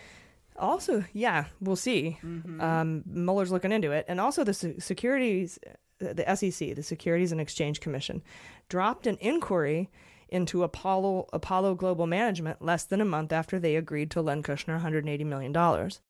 So go back and listen to episode 18 because it's all about putting Club Kushner. And I have a feeling we're going to hear a lot more about Kushner in the next couple weeks. Anyhow, in this new book, we learned that around that time, Kush was confronted by Tillerson and Gary Cohn, who blamed Kush for Trump's abrupt endorsement of a Saudi blockade against Qatar. Even though they're an ally in the region, we have one of our largest bases there with quite a few military stationed there. Shortly thereafter, Qatar helped to bail out Kushner from his devil building, 666 Fifth Avenue. The Guardian also published a piece this week about Kush and how his friendship with Mohammed bin Salman, the Crown Prince of Saudi Arabia, is at the heart of U.S.-Saudi relations. And as we know, Kushner, Flynn, and a whole host of Trump allies have pushed to provide the Saudis with technology to build nuclear reactor plants that could put them on the path to developing nuclear weapons if they want to enrich their own uranium, which they definitely do. Which is dumb because it's way less than half the price to get it enriched elsewhere and shipped back to you. So the fact that you want to enrich your own uranium means you want to make weapons. So let's go over a few things we discussed regarding Kushner on the pod. First, way back in April of 2017, Kushner's dad asked the Qataris for a loan, and they said, no, you're stupid. Get out of here. 2 months later, Saudi Arabia throws up the blockade, much to the chagrin of Cohn and Tillerson. Incidentally, that's right around the time Jamal Khashoggi left Saudi Arabia after he trash-talked Trump. And then he started writing for the Washington Post that fall, a few months later. Then remember when we talked about Kushner stealing intel from the president's daily brief about traitors to the Saudi Crown Prince, and he gave that information, he gave that intel to MBS when he took a trip to Riyadh? That happened. That happened in the fall. And around the same time, Kush gets a $60 million loan from the Saudis. And in November, Mohammed Bonesaw purged all the traitors to the crown that Kush told him about the month before, putting him in jail and stuff and probably killing him.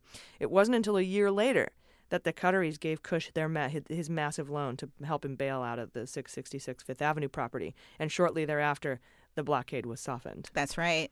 They're not even trying to hide it. No. Now, we know that Mueller was looking into the Qatar loans, and we also know he looked into loans from Apollo and Citigroup to Kushner. Remember those two executives that he met at the White House and then got loans from? Not to mention the time Kush dined with the executives from Ongbong Bank. That's a big Chinese bank that was also considering buying a chunk of 666 Fifth Avenue. And according to the new book, Kush was rebuked by Gary Cohn for that move as well. Something else we brought up in episode 18, along with the fact that the U.S. had intercepted communications from 4 countries saying Kush was an easy target, including China, United Arab Emirates, Mexico, and Israel. And one of the crown princes even saying, he's such a rube, I have him in my pocket. And as you all know, my number one pick for the secret company from country A is the Qatar Investment Authority.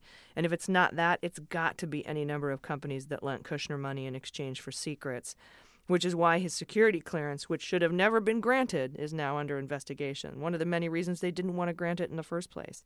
Incidentally, there was another filing this week in the super secret subpoena battle with Company A, or the secret company from Country A. But as usual, it was mostly redacted. There were no new hints about who it could be or what company it could be or what country it could be. But we did learn that SCOTUS will be discussing whether to take up the case in a closed-door conference on March 22nd.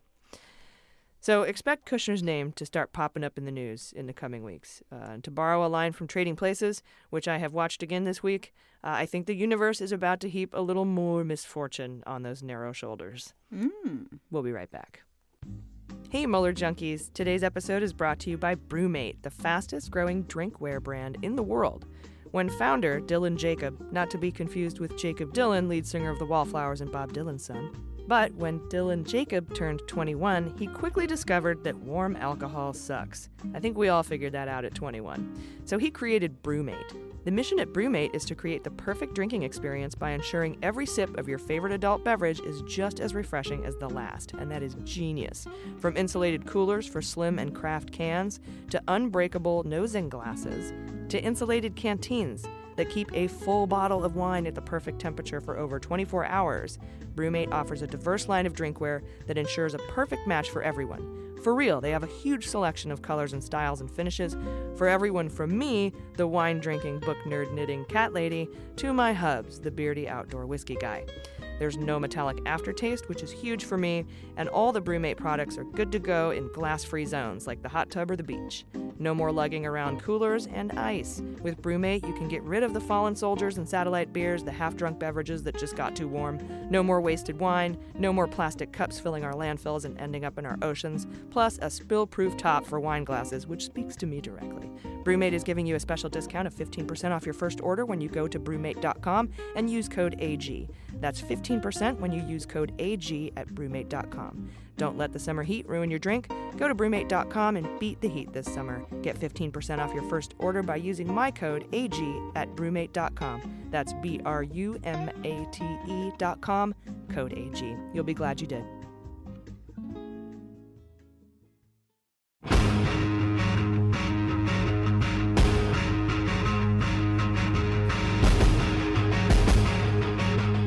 All right, guys, this was not a last-minute story because it dropped Thursday, but to me it was the biggest story of the week, so I thought it worthy of sabotage. Plus, it might inform your fantasy indictment draft.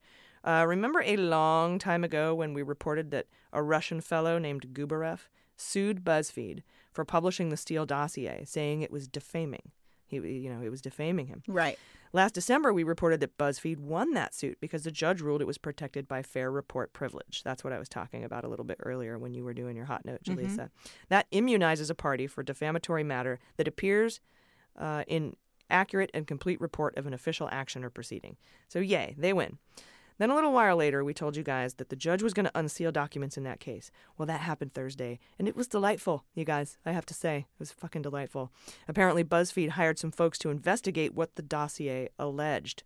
Since they were being sued for defamation, if they could prove what the dossier said were true, then they aren't defaming him, right? That's the thing about a defamation lawsuit or a libel suit. If it's true, you can't sue. And that rhymes, and that's weird. So the dossier alleged that Russian spies used Gubarev's Florida web hosting company, Webzilla, to hack into the DNC. Well, Anthony Ferrante, he's a former FBI and cybersecurity expert, and he's the dude BuzzFeed hired to investigate the claims in the dossier. And he wrote a whole report for BuzzFeed for court, and that was part of the unsealed documents. And he was able to prove that Gubarev's company was indeed used by Russian hackers to break into the DNC. So this is amazing because it shows a whole nother entrance point for Russian meddling and hacking, but also that yet another part of the dossier has been corroborated. To date, nothing in the dossier has been disproven. So keep that in mind. Yeah, just waiting for that PP tape. I know it's 50-50, but I'm holding out that this is a solid report. Yeah. All right. Or liquid report. I don't know what pun works. Oh, that's dumb. I I'm see sorry. what you did there. All right, guys, are you ready for the Fantasy Indictment League? Yes. I'm gonna be indicted! No, wait, it's gonna be okay. Indicted! Honey, Dick. Indicted! Honey. I'm gonna be indicted! Hold it, they can't. It's gonna be okay. Just calm down. I can't calm down, I'm gonna be indicted! All right, guys, this week I get to go first. I'm fucking excited. I'm saying Manafort. I knew it. Oh, man. Okay. Somebody's gonna fucking indict him on some other shit, and I'm really excited about it. Okay, who's next? I believe you, right? Oh, no, usually we go It's a different... usually, Okay. so. I'm going to go with Weisselberg. All right. I'm going with Fabrizio. Tony Fabrizio. Tony Fabrizio. You need a poll? I got you. You need Fabriz? That was stupid. I always think Fabriz when I see his name. Right? Fabrizio. Mm-hmm. Like he smells good. He must. He makes teenagers' rooms smell delightful. I'm going to go with Assange for me. Okay. Assange. Okay. I will do Sherry Dillon. She's one of the people who... She's one of the lawyers. Yeah, who might have lied about Stormy Daniels. That's a Mueller-related thing. She definitely lied about Stormy Daniels. Tight. Mm-hmm. Speaking of, did you see Michael Avenatti dropped her as a client? Mm-hmm. Oh, my goodness. Really? Officially? Probably because he's gearing up for a presidential run or something, huh? I thought she dropped him, but... Oh, maybe the headline. Anyway, I don't think an Avenatti I'll fact will check win myself. right now. Felix Sater. Sater, nice. That's a good one. Is that me? Yeah. WikiLeaks, please. Oh, yes. Trump org. Trump org. Good one. Right. No one did More Stone. Nope, not yet. Actually, I'm going to do Eric Prince. Nice. That's a good one. He's fucked. Yeah. My turn. I'm going to do the Trump campaign. Wait, the committee? Like yeah, that's... The yeah. campaign Like to Tom elect Barrack? President Trump. Oh, wait, no, that's the inaugural committee. The Trump campaign is an entity. Got it. I'm doing with That was the my whole next pick. campaign. Okay, I'm going to go with Brittany Kaiser. Good one. Question, if we're talking Rico now, can we do a whole group and say Rico? No. That Okay. would be You gotta do too people. easy. Okay. Then I will do Donald Trump Jr. Yeah, he was going to be my next one. Is that to me now? Yeah. How many do we have left? 1. Kush. All right. Now, the Trump campaign is different from the Trump org, is different from the Trump Foundation. Okay. Three different entities. The campaign is the inaugural, right? No. It's not? Okay. The inaugural is a whole different thing, too. Oh. The inaugural is the fund to pay for the inauguration. Then Yeah, I'll that definitely had I'll money do the funneled inaugural through. then. Yeah, that was my pick. Okay, cool. Trump inaugural for you? Correct, yes. Okay, and I will do Superseding Stone. Nice. Okay. All right, that's the Fantasy Indictment League this week. If you want to play, head to our closed Facebook group. Just search for, what is it, Friends of Justice? Mm-hmm. If you're not a patron and you want to play and become one, patreon.com/MillerSheWrote. Guys, I'm so excited. We have Natasha Bertrand back on. She's going to be with us in D.C. on March 29th as our special guest. And today we talked about all sorts of stuff, and I think you're going to really like the interview. So let's play the interview. And joining us for the interview today is the incomparable staff writer for The Atlantic, covering national security and politics. She's an MSNBC contributor. She'll be joining us live in Washington, D.C. at the Miracle Theater March 29th. Please welcome Natasha Bertrand. Natasha, thanks for coming back to Mueller, She Wrote. Of course. Thanks for having me. All right, so a couple things I wanted to get into with you today. It appears that the Republican House Judiciary Committee ranking member, Doug Collins of Georgia, I think, he's been busy this week, kind of unilaterally releasing totally unredacted transcripts from congressional interviews from people including Bruce Orr, Peter Strzok, and Lisa Page from last summer.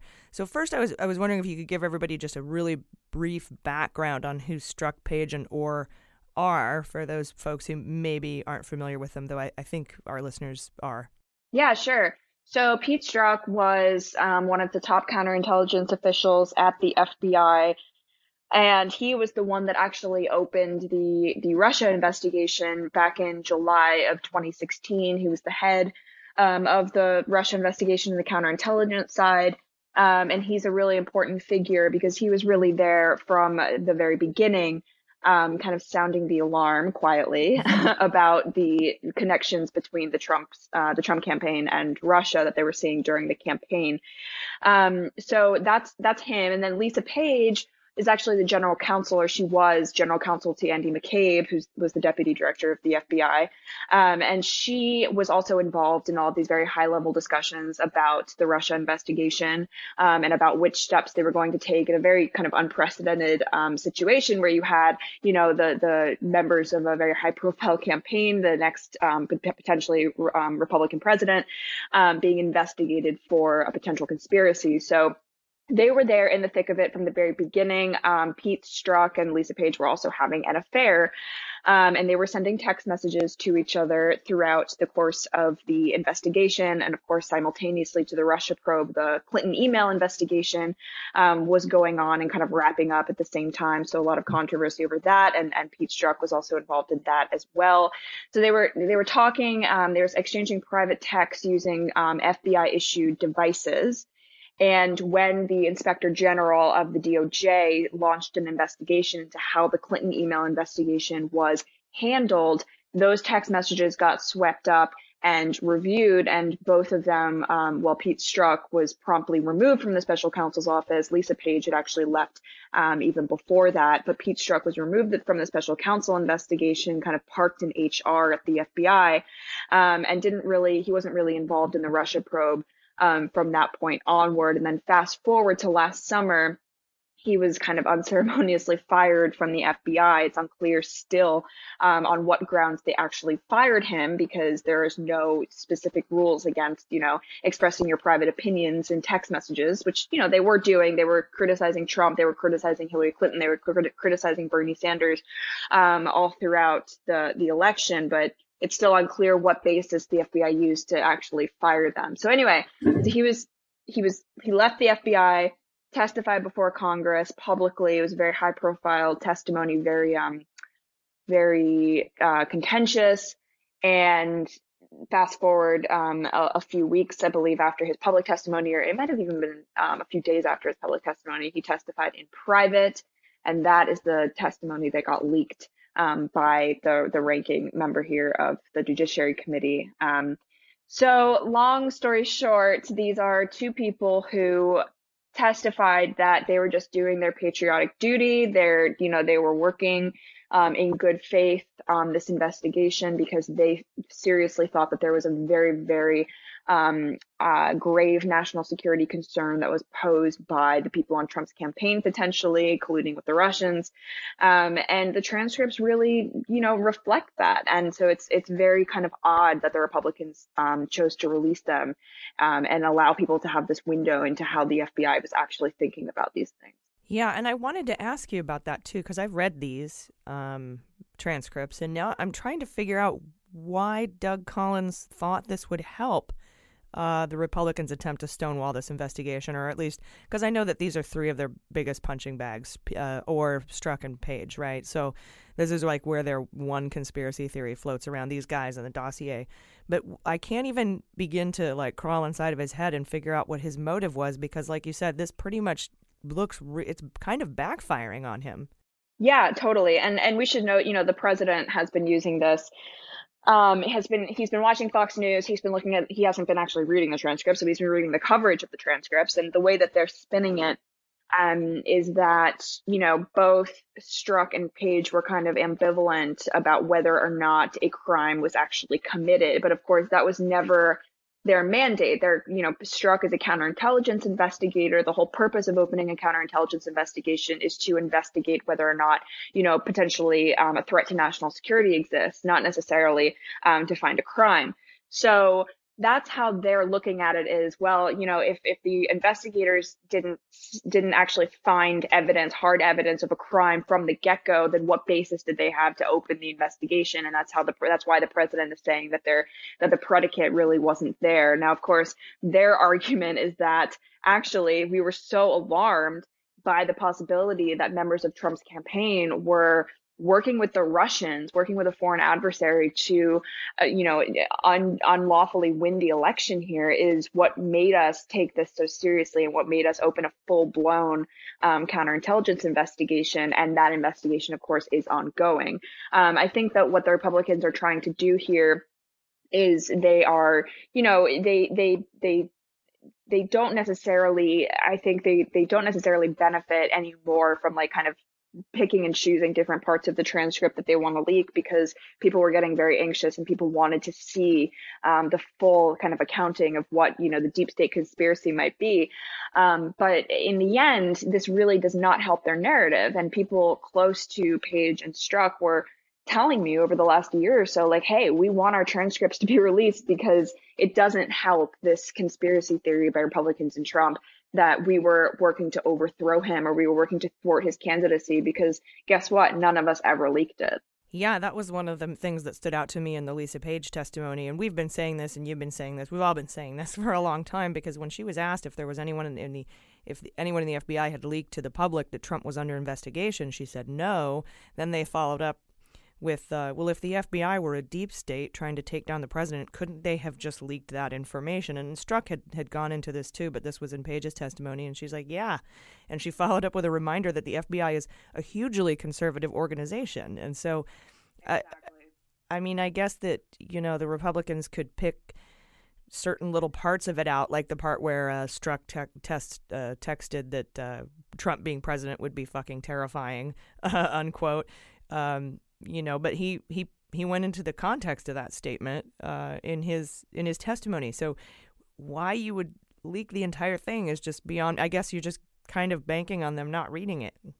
Right. You can say that you were transparent and that you released the whole thing, and count on people like Donald Trump to, still selectively quote from it and still spin it, which of course is exactly what he's been doing. But yeah, this is a really important point that deserves to be made over and over again, which is that, Hillary Clinton is the one who was really damaged by the FBI's actions in the run-up to the election, not Donald Trump. If anything, Donald Trump was protected by the FBI. Now, not necessarily on purpose. It was purposeful because they wanted to protect the integrity of the investigation, but it wasn't because, it wasn't necessarily because they were trying to, help him win. That was just the nature of the counterintel investigation. But Hillary Clinton had the unfortunate experience of being hated by enough people in the FBI that they actually had to worry about the possibility that leaks would happen with regard to the new emails that were found on Anthony Weiner's laptop. So that also was a major pressure point on Jim Comey to, quote unquote, reopen the investigation into her emails a couple days before the election. Now, if that hatred and that disdain for Clinton weren't there in the FBI, and if it weren't so well expressed, this is according to people who, have told me that in the days leading up to the election, weeks, months leading up to the election, people were telling, top counterintelligence officials, make sure you get Hillary Clinton. And I think that was actually reflected in Lisa Page's testimony as well. That is really, really important here because, well, as we'll all recall, Rudy Giuliani was out there in the days before the election saying there's going to be something big to come on Hillary Clinton, kind of teasing this, new batch of information about her. That really was not coming out of the FBI about Trump, right? So they were, on the one hand, conducting this very serious investigation into whether or not the candidate posed a national security threat to the country, while at the same time having to manage the anti-Clinton animus in the FBI to make sure that, it didn't explode after the election and be seen as delegitimizing the entire process. So if anything, we just need to remember here that the FBI, as Lisa Page said, is a very conservative organization by its nature. Yeah, and how do you square Trump's whole deal with, talking about the deep state and the FBI when they, in fact, didn't leak that he was under investigation at all, with his assertion that the whole reason he fired Comey was because of his unfair treatment of Hillary Clinton? It, doesn't add up at all. No, none of it makes sense, and I don't think that they... I don't think they care whether or not it makes sense.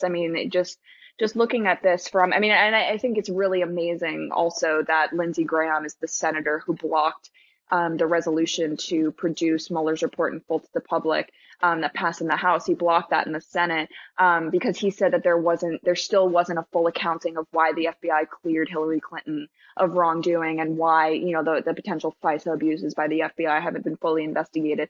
I mean, it's apples and oranges here. And it just doesn't, if you're thinking that the FBI was really out to get the president, then you have to wonder why was there a story in the New York Times 8 days before the election saying that the FBI had found no clear links to Trump?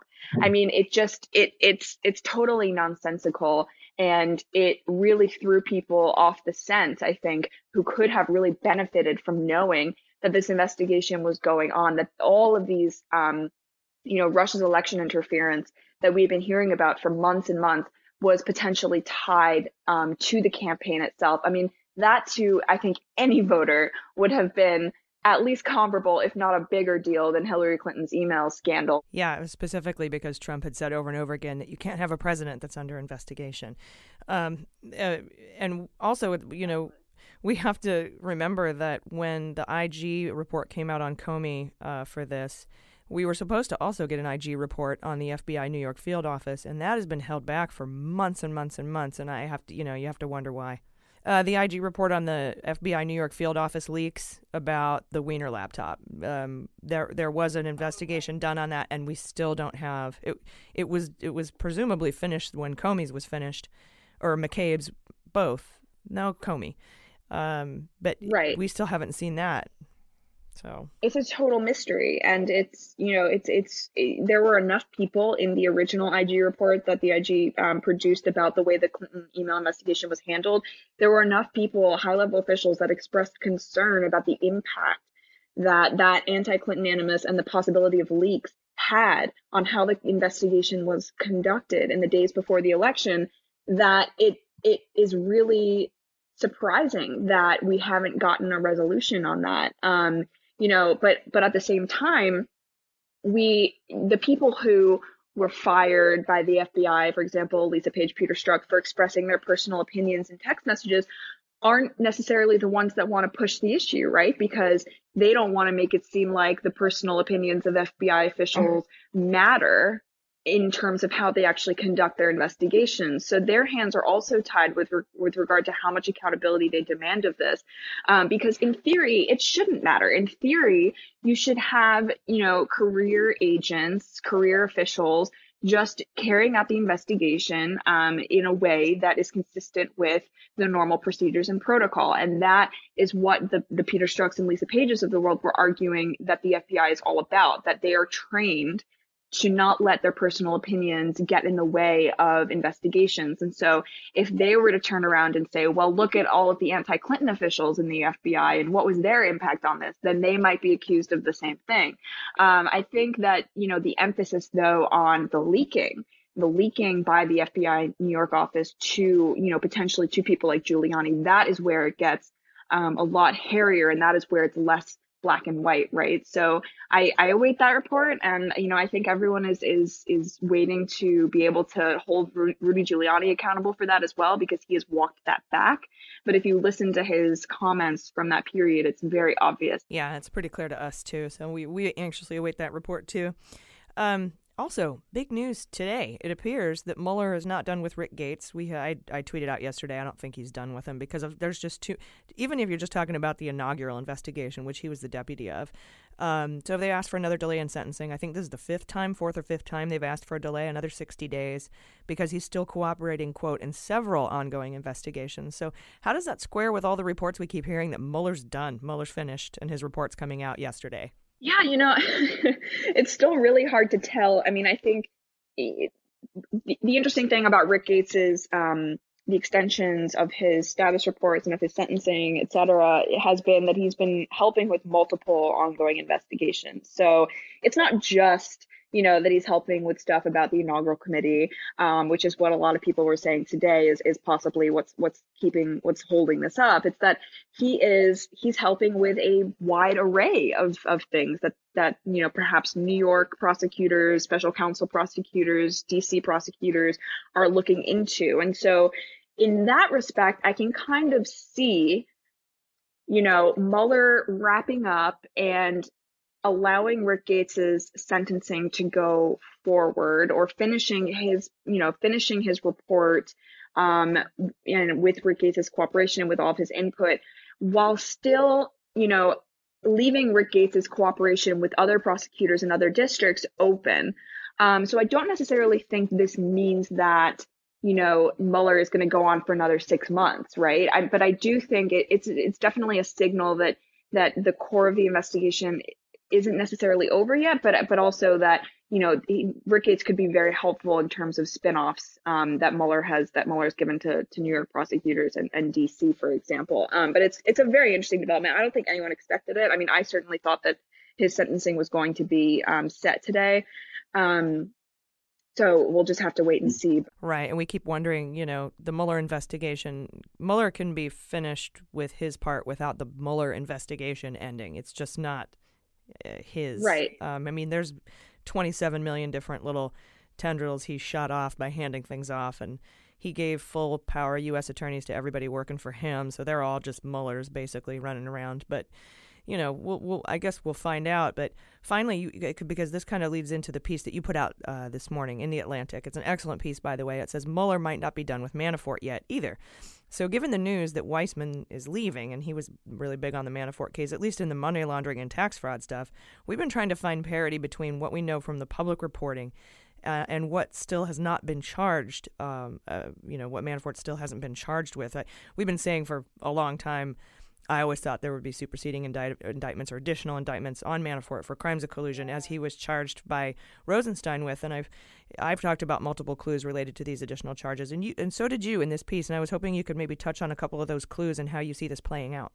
Yeah, so the biggest clue, I think, was when Andrew Weissman told Judge Amy Berman Jackson last month that the issue of whether or not Paul Manafort he said the issue of the August 2nd, 2016 meeting very much went to the heart of what the special counsel was investigating. Right. The August 2nd meeting didn't have anything to do with tax fraud and money laundering. Right. It went to conspiracy. It went to collusion.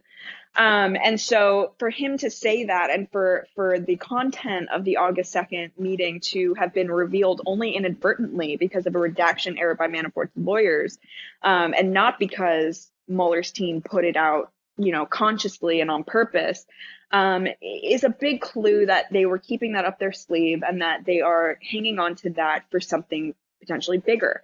I think that the reason potentially that they went after Manafort for bank and tax fraud and foreign agent violations is because they were expecting him to flip, right? And they wanted to know everything that he knew about the extent of the conspiracy between the campaign and Russia. That obviously didn't work out because Manafort lied throughout the course of his cooperation deal. But what that also means is that it's still very much an open question what prosecutors are going to do with the information they gleaned, for example, from Rick Gates about the Russia conspiracy element that Manafort engaged in during the election. And so that's still a big, open question. And what former prosecutors I spoke to told me is that it's very possible. It's not necessarily likely, but it's very possible that Manafort will be included in some kind of bigger RICO charge, bigger conspiracy charge that will perhaps be leveled against the entire Trump campaign when this is all over. Short of that, Manafort could still be, discussed in Mueller's report, which would mean that he still, there will still be a full accounting of his role in a conspiracy. But either way, we're going to have to get some kind of explanation for why did he give the polling data over? Why was he talking to Kalimnik about a peace plan that would have been favorable to Russia? And why was he offering Oleg Deripaska, the Russian oligarch, private briefings on the campaign? And did that ever actually happen? And what's the connection there? I mean, there's just so much left of the Paul Manafort story. And so I think that, saying that he's going to jail for the next 7 years and that's the end of it, and Mueller's done and can wash his hands of it. Who do you think, if the possibility, maybe not the likelihood, but the possibility that there's a big RICO conspiracy waiting to be dropped on all of us, what office would that come out of? I presume it would come out of Mueller's office because that was his main job. Yeah, and this is something that, the legal experts I spoke to also kind of disagreed on. I mean, some said that, Mueller would, I mean, if if he wanted to, of course, he could bring that conspiracy charge. The question is whether he wants to, or whether he wants to just leave that big conspiracy charge to like the Southern District or DC. But it's certainly possible. And some people have also speculated that could be like the grand finale, right? That like maybe instead of a report, he could just bring a broad conspiracy RICO charge against the entire campaign and name the president as like an unindicted co-conspirator. And that could also kind of get around the, well, you can't indict a sitting president question.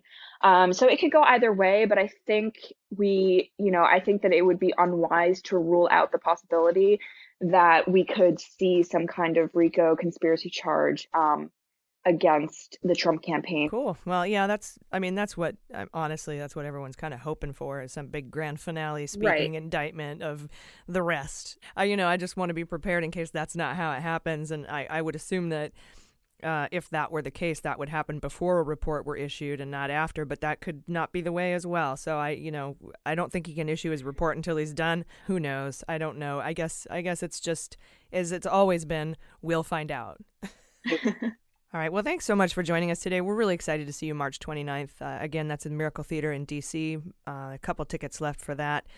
Staff writer for The Atlantic, MSNBC contributor Natasha Bertrand. Natasha, thanks again for joining us.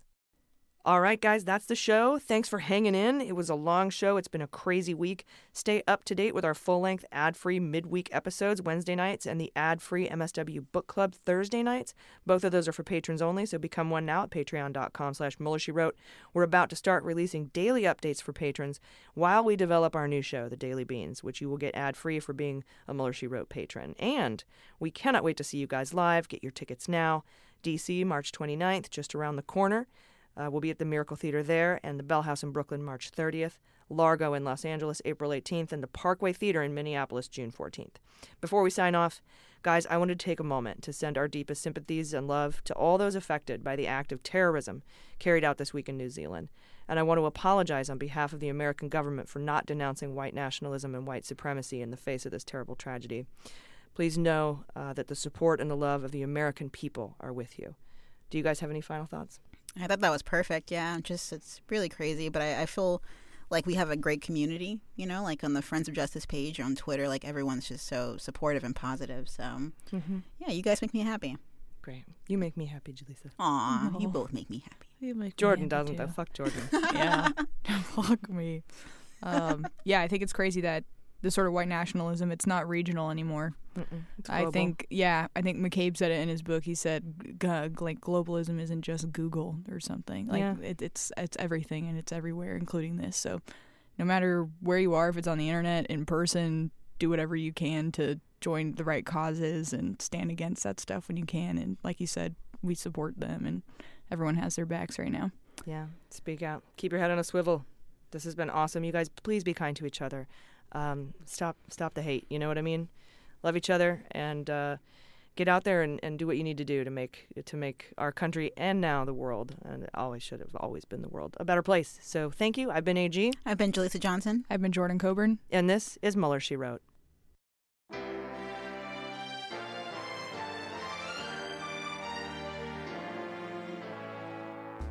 Mueller, She Wrote is produced and engineered by AG with editing and logo design by Jaleesa Johnson. Our marketing consultant and social media manager is Sarah Lee Steiner, and our subscriber and communications director is Jordan Coburn. Fact-checking and research by AG, and research assistance by Jaleesa Johnson and Jordan Coburn.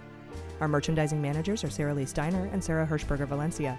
Our web design and branding are by Joelle Reeder with Moxie Design Studios, and our website is MuellerSheWrote.com.